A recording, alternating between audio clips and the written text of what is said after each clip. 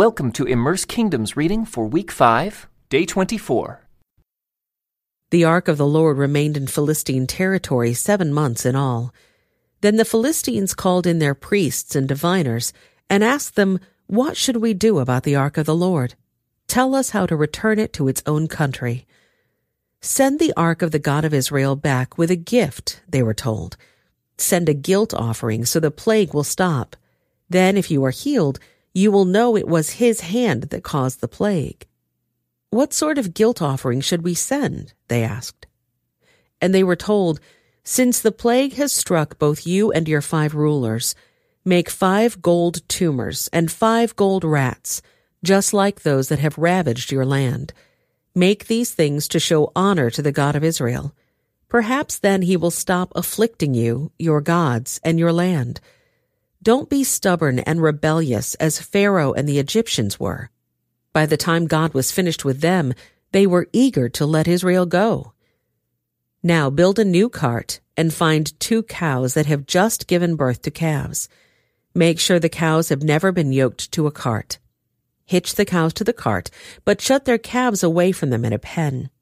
Put the ark of the Lord on the cart, and beside it place a chest containing the gold rats and gold tumors you are sending as a guilt offering.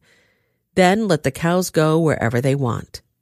If they cross the border of our land and go to Beth Shemesh, we will know it was the Lord who brought this great disaster upon us.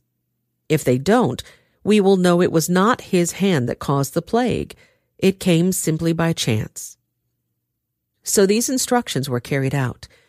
2 cows were hitched to the cart, and their newborn calves were shut up in a pen. Then the ark of the Lord and the chest containing the gold rats and gold tumors were placed on the cart. And sure enough, without veering off in other directions, the cows went straight along the road toward Beth Shemesh, lowing as they went. The Philistine rulers followed them as far as the border of Beth Shemesh. The people of Beth Shemesh were harvesting wheat in the valley, and when they saw the ark, they were overjoyed. The cart came into the field of a man named Joshua and stopped beside a large rock. So the people broke up the wood of the cart for a fire and killed the cows and sacrificed them to the Lord as a burnt offering. Several men of the tribe of Levi lifted the ark of the Lord and the chest containing the gold rats and gold tumors from the cart and placed them on the large rock. Many sacrifices and burnt offerings were offered to the Lord that day by the people of Beth Shemesh. The 5 Philistine rulers watched all this and then returned to Ekron that same day.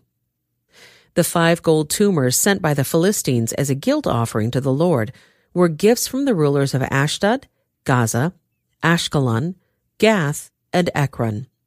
The 5 gold rats represented the 5 Philistine towns and their surrounding villages, which were controlled by the 5 rulers. The large rock at Beth Shemesh, where they set the ark of the Lord, still stands in the field of Joshua as a witness to what happened there.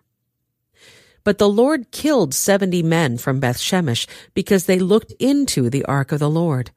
And the people mourned greatly because of what the Lord had done. "Who is able to stand in the presence of the Lord, this holy God?" they cried out. "Where can we send the ark from here?" So they sent messengers to the people at Kiriath Jearim and told them, "The Philistines have returned the ark of the Lord. Come here and get it." So the men of Kiriath Jearim came to get the ark of the Lord. They took it to the hillside home of Abinadab and ordered Eleazar, his son, to be in charge of it. The ark remained in Kiriath Jearim for a long time, 20 years in all. During that time all Israel mourned, because it seemed the Lord had abandoned them. Then Samuel said to all the people of Israel, "If you want to return to the Lord with all your hearts, get rid of your foreign gods and your images of Ashtoreth. Turn your hearts to the Lord and obey him alone. Then he will rescue you from the Philistines." So the Israelites got rid of their images of Baal and Ashtoreth and worshipped only the Lord. Then Samuel told them, "Gather all of Israel to Mizpah, and I will pray to the Lord for you." So they gathered at Mizpah, and in a great ceremony drew water from a well and poured it out before the Lord. They also went without food all day and confessed that they had sinned against the Lord. It was at Mizpah that Samuel became Israel's judge. When the Philistine rulers heard that Israel had gathered at Mizpah, they mobilized their army and advanced. The Israelites were badly frightened when they learned that the Philistines were approaching.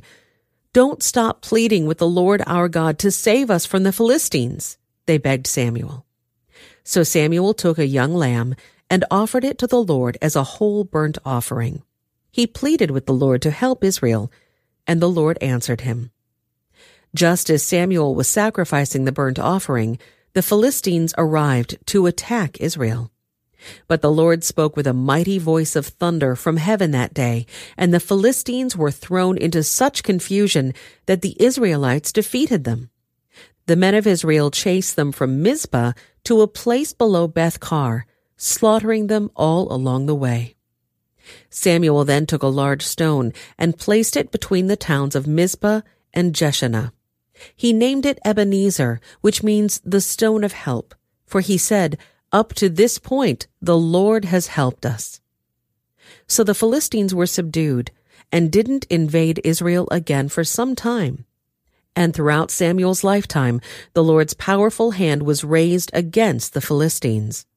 The Israelite villages near Ekron and Gath that the Philistines had captured were restored to Israel, along with the rest of the territory that the Philistines had taken. And there was peace between Israel and the Amorites in those days. Samuel continued as Israel's judge for the rest of his life. Each year he traveled around, setting up his court first at Bethel, then at Gilgal, and then at Mizpah.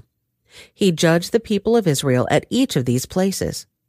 Then he would return to his home at Ramah, and he would hear cases there too. And Samuel built an altar to the Lord at Ramah. This concludes today's Immerse Reading Experience. Thank you for joining us.